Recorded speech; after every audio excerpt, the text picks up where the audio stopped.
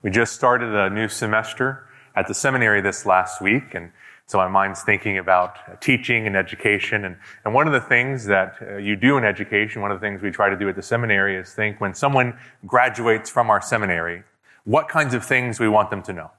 What do we want them to be ready to do? And in some ways, the book of Proverbs is written from a father to a son saying, these are the kinds of things I want you to know when you get out of my house, when you head out into the world. And as you think about your children, as you think about working with your grandchildren, thinking when they move out of the home, what is it that they need to be ready for? Well, one of the things that Solomon is concerned about in the book of Proverbs is that his son would be ready for marriage. In particular, that he would be ready to have a faithful marriage. And we know that because he spends a decent amount of time in the book addressing these issues. And we're going to see one in the chapter we'll look at this evening in Proverbs chapter 5. If you have your Bibles, I encourage you to take your Bibles and open up to Proverbs chapter 5. We'll be looking at the whole chapter this evening, the whole section in which Solomon is writing to his son, speaking to his son, and encouraging him to avoid adultery. In Proverbs chapter 5. And he does so in various ways. It kind of breaks down in some ways into kind of four sections. The first, in verses 1 to 6, he gives an introduction and warns him to avoid adultery by embracing biblical wisdom so that he would not be deceived by the adulteress. And then in verses 7 to 14, he urges him to avoid adultery by seeing its end of destruction, to count and consider the cost. And then in verses 15 to 20, he encourages him to avoid adultery by embracing the blessing and security of marital intimacy. And then finally in verses 21 to 23, he urges him to avoid adultery by remembering God's perfect justice. So let's look through this chapter this evening and see Solomon's warning and urging to us to avoid adultery, to flee the folly of immorality. As I mentioned, the first 6 verses are kind of an introduction, and yet it's already a warning against what Solomon's concerned about. In verse 1, he begins as we see him often begin. My son, give attention to my wisdom and incline your ear to my understanding. Now, there might not be any significance in this, but so far, he's usually said my words, my sayings, my teachings. Here he gets beyond the specifics to the content behind it, to his wisdom, to his understanding, which may be an indication that as the son goes out, it is important for him to remember the specific words of what his father had said, but also to see the principles behind them and to be able to put them into practice in light of other situations he might face. And so here, keep in mind this wisdom, these principles, this understanding that will guide you. Verse 2, so that you may observe discretion and your lips may reserve knowledge. That you would be able to guard or to keep discretion and your lips would continue to speak knowledge, to speak what is true. Now, in some ways, that was kind of interesting to me why he would say that, but I think it probably in some ways is related to the next verse. Because he gives the reason for this call in verses 1 and 2. Why? For the lips of an adulteress drip honey, and smoother than oil is her speech. One of the ways that he's going to guard himself from the lips of the adulteress is to have the truth on his lips. And probably a great example of this is found in the scripture of Joseph with Potiphar's wife. As Potiphar comes to Joseph and says, lie with me, what is on Joseph's lips? The truth. How could I do this great evil and sin against God? And so his lips were trained to speak what is true so that he would not listen to the lies of the adulteress. And in verse 3, Solomon is warning his son about the deceptive and smooth speech of the adulteress. For the lips of an adulteress drip honey, and smoother than oil is her speech. So I think the reference to the lips is the idea of what she says. And it's sweet, it's enticing. It's like drippings from honey, and it's smooth and flattering like oil. The adulteress here You might have a translation that says the foreign woman or the strange woman. I think the language here is basically saying the person that's not your wife. It could be that she's not meant to be a wife because she's not part of the community of Israel and so therefore is an outsider in that sense. But I think more broadly, it's simply outside of the only place in which you can have this kind of relationship, in marriage. So any woman outside of that is an outside woman, a strange woman, and therefore would be an adulteress if you pursue her in a sexual relationship. But in verse 4, we see the reminder of what happens. Ultimately, this smooth speech sounds so good, and yet in the end, verse 4, afterwards, the sweetness of her honey is actually bitter as wormwood. And the smoothness of her speech is actually sharp as a two-edged sword. It may have looked good, it may have sounded good, but as saw it put in one way, honey is sweet, but the bee stings. And Solomon here is reminding his son, yes, sin is pleasurable, but only for a season. Yeah, it might look like the person who is living this kind of lifestyle is having a great life, but we don't always see the end results. We don't always see what ultimately happens. What ultimately happens is bitterness and pain. And so when you hear this smooth and deceptive speech, don't be fooled. Don't believe the person who is not your spouse who says, I really understand you. I really care for you. In fact, the very moment you begin to see speech that's moving into the realm of sexual realities, sexual banter, inappropriate comments, inappropriate jokes, the moment that begins to happen, you need to begin to turn away. And to see this speech is not truth speech. This is not understanding speech. This is not discretion and knowledge. Because verse 5, her feet go down to death. Where she is headed, her feet, they are headed to death. And so is anyone who goes with her. Her steps take hold of Sheol. Because, verse 6, she does not ponder the path of life. She gives no thought to God's truth and God's ways. She's not thinking about that, and therefore her ways are unstable. And she does not even know it. Without God, there is no moral compass. There's no way for her to even understand what is good and what is wrong. And so why would you listen to her? She doesn't know the paths of life. She's unstable. So don't listen to her speech. Listen to God's. Now, Solomon is writing to his son, but we could easily reverse this. Don't listen to his speech. Don't listen to him as he's trying to draw you away, young lady, or even older lady. Because the end is the path of death, not the path of life. And so Solomon begins by urging us to avoid adultery, by embracing the truth of wisdom so that we will not be deceived by smooth and flattering speech. And in verse 7, he moves on and expands in some ways on what will happen and says, you need to avoid adultery by seeing that its end is utter destruction. And so count the cost before you go down this path. Verse 7, now then, my sons, listen to me, and do not depart from the words of my mouth. Now, why does he say sons here? Every point up until this time, he says, my son. Why does he say sons here?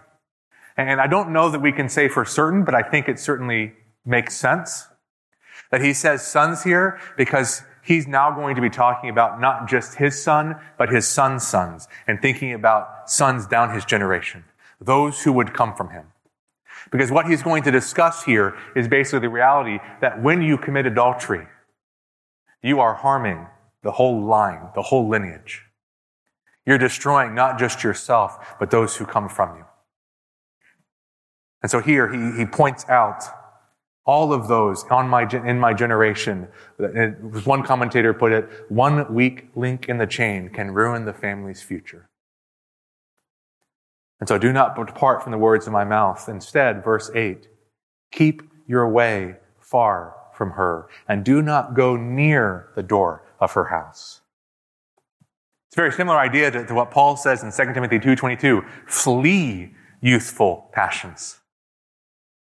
Or Jesus in Matthew 5, if your right eye offends you, cut it out. If your right eye offends you, cut it off. Don't even begin to indulge in these things. Don't go near it. Go as far away as possible. And so here is a great reminder for us to make sure that we are not going near, to keep our path far from this path of adultery. And so it might not be the door of her house for you. It might be the internet access that you have. It might be the entertainment habits that you have. If I encourage you, think about the movies that you watch, the TV shows that you watch, the songs that you listen to. Are they constantly celebrating sexual intimacy outside of marriage? Are they constantly highlighting these things as if this is good and healthy? And you are beginning to allow your heart to be shaped in thinking, maybe it's not that bad after all. Instead of thinking, no, I don't want to get near it. It might mean cut off ties with those friends. It might mean stop going to that coffee shop or restaurant where that person is. It might even mean quit your job and work somewhere else. Do whatever you need to do so that you will not go near this man or this woman that is a temptation for you to commit adultery. And certainly as parents, it would be wise for us to think about safeguards for our children. And if I could just encourage you in one aspect of this, don't think social media is safe. It's so easy for people's hearts to be pulled away by the things that they're seeing on Instagram and watching on TikTok and allowing them to begin to think about men and women in particular ways. And so you may have a filter, but it may not filter those things out. Be on guard. Don't allow yourself to go near. Keep your way far from her, or what will happen? And verses 9 to 14 really walk through a disaster. The incredible, devastating consequences of being unfaithful in marriage. Verse 9, you will give your vigor to others and your years to the cruel one. And strangers will be filled with your strength, and your hard-earned goods will go to the house of an alien. It's hard to know exactly what's being said here. I think most likely what's happening is the family of this woman, perhaps her husband, perhaps her father, is now calling you to pay for the disasters of the adultery. That he's calling Solomon's son here to basically make payment for what he has done. And the payment that he has to make is going to be such that he's practically an indentured slave. It might be an extortioner of some kind. It might be a penalty of a judge. The point here that Solomon is making is you will end up spending your strength and your years not to provide for your family as is right and good, but for someone else. Others. Those who aren't really caring about you, but are instead cruel. And those who are an alien. Again, those who are outside of this relationship in which sexual relations are supposed to happen.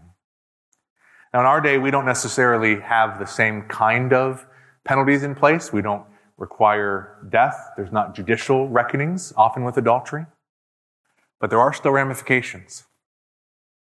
It might be alimony payments, child support. It might be legal costs. Certainly, there's the possibility of sexually transmitted diseases. And there is the reality of destroyed homes. And if nothing else, as one commentator put it, there's the constant thought of, if only, the life that I could have enjoyed with my wife, with my children, is now gone. And so in verse 11, we find this man, in a sense, putting his head in his hands and groaning at the end.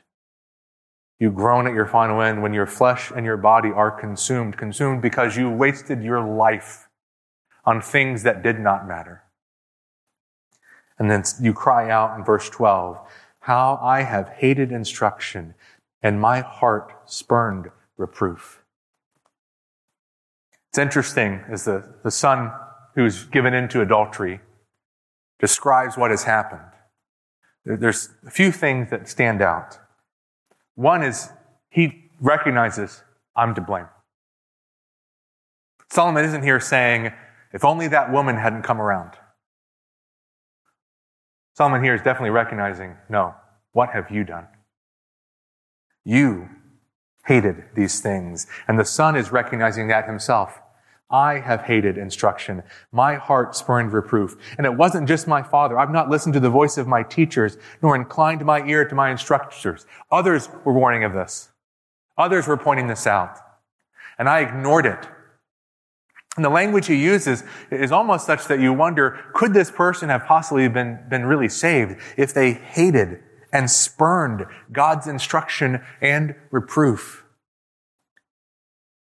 But perhaps, in light of the fact that the son is acknowledging these things, it might be, in a sense, a true remorse and regret for sin. Yes, I recognize I have done these things, but verse 14, I was almost in ruin, utter ruin. I don't think almost is the best translation there. I think actually soon is a better translation. Because I don't think that the whole context would say, it was almost there, but I avoided it. The word actually can't have the idea of soon. I think that fits much better. Because he didn't expect to be where he ended up. And it happened so much faster than he thought, because that's how sin works. It goes farther than we thought, faster than we thought. And so soon, I am in utter ruin. In the midst of the assembly and the congregation, it is public. Perhaps here there is an indication of a judicial judgment against him. But certainly it is now public, and his shame and dishonor and disgrace are public. And now he looks back and wishes he had not done what he's done, but it's too late. The damage has been done, and it cannot be undone. And so Solomon urges us, avoid adultery, because you see how devastating it is. Consider the cost. Now, if we come to verse 15, to this point in time in the passage, you might almost think that Solomon's saying, hey, it's better just to be chaste. That sex is bad, sex is evil, and so avoid it at all costs. But in verse 15, we see that that's not the biblical answer. I've heard it put before that there's, in a sense, we could think of three different views of sexual relations. That one is the view of the Roman Catholic Church. And it's basically the idea that sexual relations aren't really good. In fact, it's better if you avoid them, which is why if you really want to be really committed to God as a priest or as a nun, you will be a virgin. You'll be chaste. And so if you have to, it's okay, but it's better not to actually engage in these things. And so we might call that a low view of sex. Our culture would have a higher view of sex than that. They say sex is great, and really, any way you do it is good. And so, never be ashamed about any kind of sexual activity. And how has that worked out for our culture? It seems the only safeguard that anyone wants to put in place is consent. And yet, that gets really messy if that's the only safeguard you have in place. But the biblical view of sex is actually much higher than that. It's that sex is a good and gracious gift from God, and is to be greatly enjoyed within the committed relationship of a husband and a wife to to each other. And sometimes we kind of mix these as we think about sexual relations and talk about them. It's almost as if we teach our children, sex is really bad, but wait until you get into marriage and then you can do it. Instead of saying, no, sex is a wonderful gift from God and is meant to be enjoyed, but only in the way that God intended for it to be enjoyed.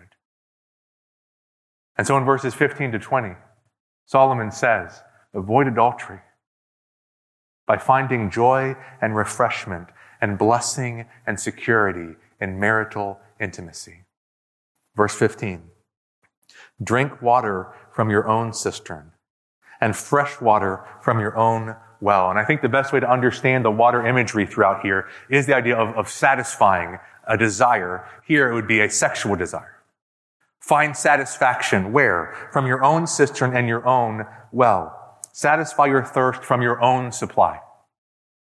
And it's probably helpful to keep in mind, in this kind of a culture, you really needed a cistern and well to survive. You need water, and the way you get water is through something like that. And if you have it, you're in a really good place. And Solomon says, in your marriage, you have it. You have what you need. And so be satisfied with what God has provided for you in your marriage.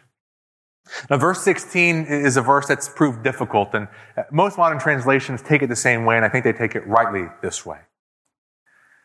And what it says is this: should your springs be dispersed abroad, streams of water in the streets? What does Solomon mean when he talks about your streams being dispersed abroad? Again, I think the best way to understand the water imagery here is the husband receiving sexual satisfaction.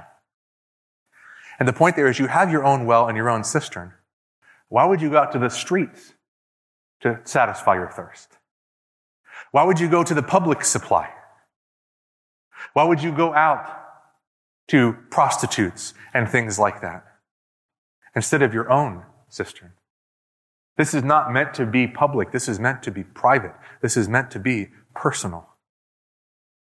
Potentially, there is a way of understanding, and I don't know that it's the best way to understand it, but it's certainly a biblical principle, that if you do not drink from your own cistern, if the husband is not pursuing his sexual satisfaction with his wife, that she will also begin to look elsewhere.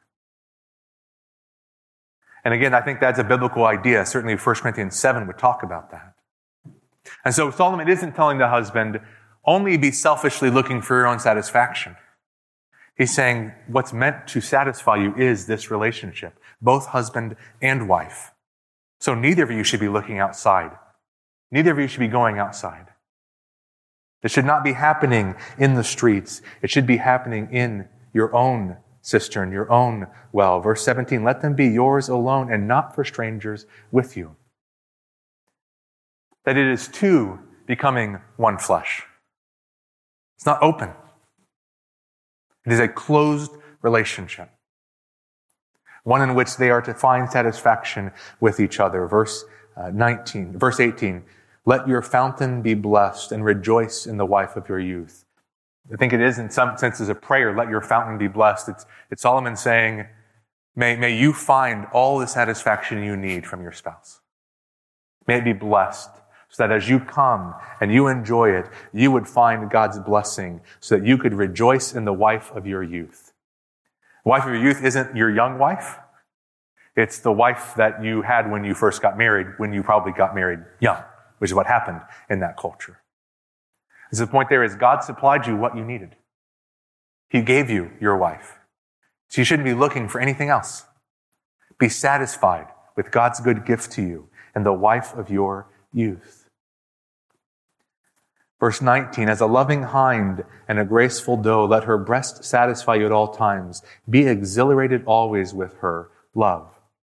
Now, Solomon uses similar language in the Song of Solomon to describe the marriage relationship. And if you're like me, you probably don't think, boy, that's a great way to talk to your spouse. You're like a graceful doe. This is, when I think of you, I think of mountain goats. That's not our culture. But it was their culture. And I don't know that we have a perfect parallel. We do talk about lovebirds which maybe isn't the most flattering thing when you think about it. But the idea is, this is a cultural way to say, she is charming, she's beautiful, and therefore be satisfied in that. And the language does indicate an exhilaration, a kind of ecstasy, in which you're saying you are meant to find pleasure in your spouse.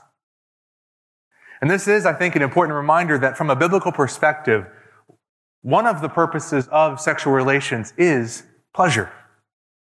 Certainly procreation is a part of it, but it's also meant for you to find joy and physical satisfaction, exhilaration. The language is almost the idea of being intoxicated with her love. So you're overwhelmed as you experience what you were meant to experience in this relationship. So that, verse 20, it should be shocking to you that you would ever consider doing anything else. For why should you, my son, be exhilarated with an adulteress and embrace the bosom of a foreigner? Again, why would you go outside of what God intended when you have everything you need right here? How do we avoid adultery? By being satisfied with what we already have. If you just finished your Thanksgiving dinner and someone says, you know what? I've got a banquet TV dinner I want to pop in the microwave. What do you think? I hope you'd say, you know what? Not really interested. Now, if you were hungry, you might say, you know what? That doesn't sound too bad. But when you're satisfied, that has no appeal. And when you're satisfied in your marriage relationship, you don't need to look outside of it. Solomon says, avoid adultery by finding joy and refreshment and satisfaction within the marital union. But then he finishes in verses 21 and 23 with a reminder of divine justice. Avoid adultery by remembering that God will enact perfect justice. Perhaps someone might come to this point in Solomon's warning and say, you know what? I think I can avoid the downfall. We can be secretive. No one needs to find out. And it won't really harm us. And Solomon in verse 21 says, no. The ways of a man are before the eyes of the Lord. It's really straight in front of him. He's not missing it. It's not somewhere in his peripheral. He's looking right at it. And he watches all his paths. This is a principle that goes beyond the issues of adultery. This is the ways of a man. Everything we're doing. All of our paths. God sees. God knows. And Solomon says, be sure your sin will find you out. Verses 22 to 23. His own iniquities will capture the wicked, and he will be held with the cords of sin. It is an enslaving sin, and it will bring you down. And he will die for lack of instruction. In the greatness of his folly, he will go astray. Several times in this chapter, Solomon's emphasized the reality of death as the result of these things. Now, you may not remember, because it's been a while since we were in chapter 4, but chapter 4 constantly was emphasizing life. The way of wisdom is a way of life. It's a way of blessing. It's a way of joy and satisfaction. And Solomon here is saying the way of adultery is the way of death, is the way of destruction. There's the way of longing and ultimately unfulfilled desires. So do not go down that path, because it will destroy you. If I could encourage us in 3 ways as we finish up. The first is that we, as good parents like Solomon, should teach our children about issues of sexual immorality. Recognizing there are appropriate ways and appropriate times and appropriate ages to address these things. But I think it this way, your children will learn about sex. They may not learn it from you, Or they may learn from you that perhaps sex is not something important, so you don't need to talk about it. Or that sex is not a good thing. But they'll learn something about it. And what do you want them to learn? God's perspective. And so be thinking of what I can do to make sure that my children hear from me what God says about these things. Secondly,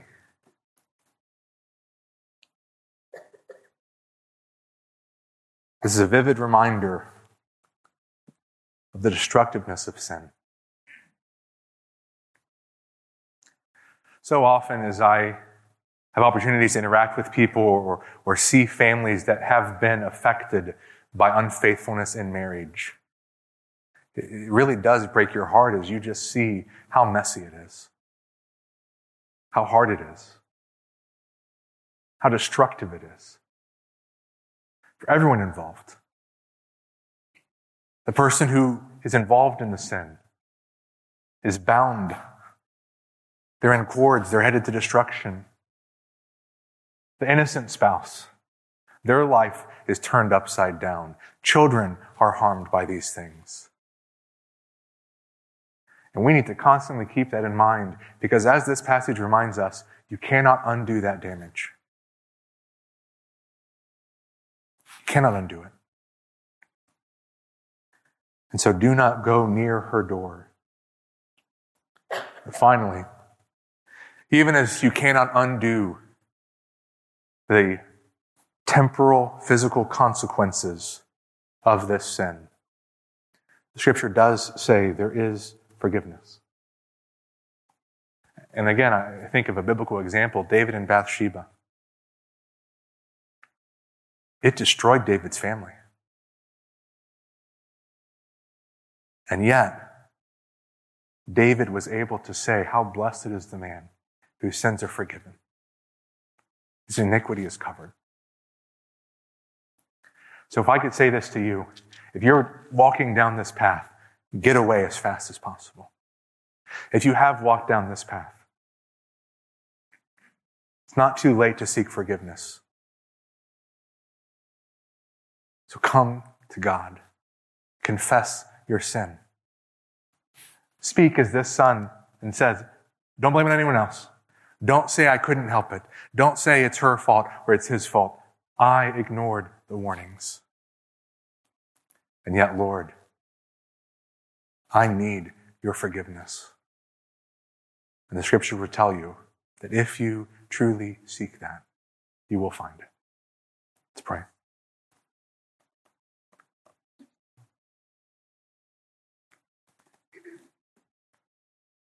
Father, we are sobered as we think again about the seriousness of sin. Lord, help us to be on guard. Help us to keep far away from adultery.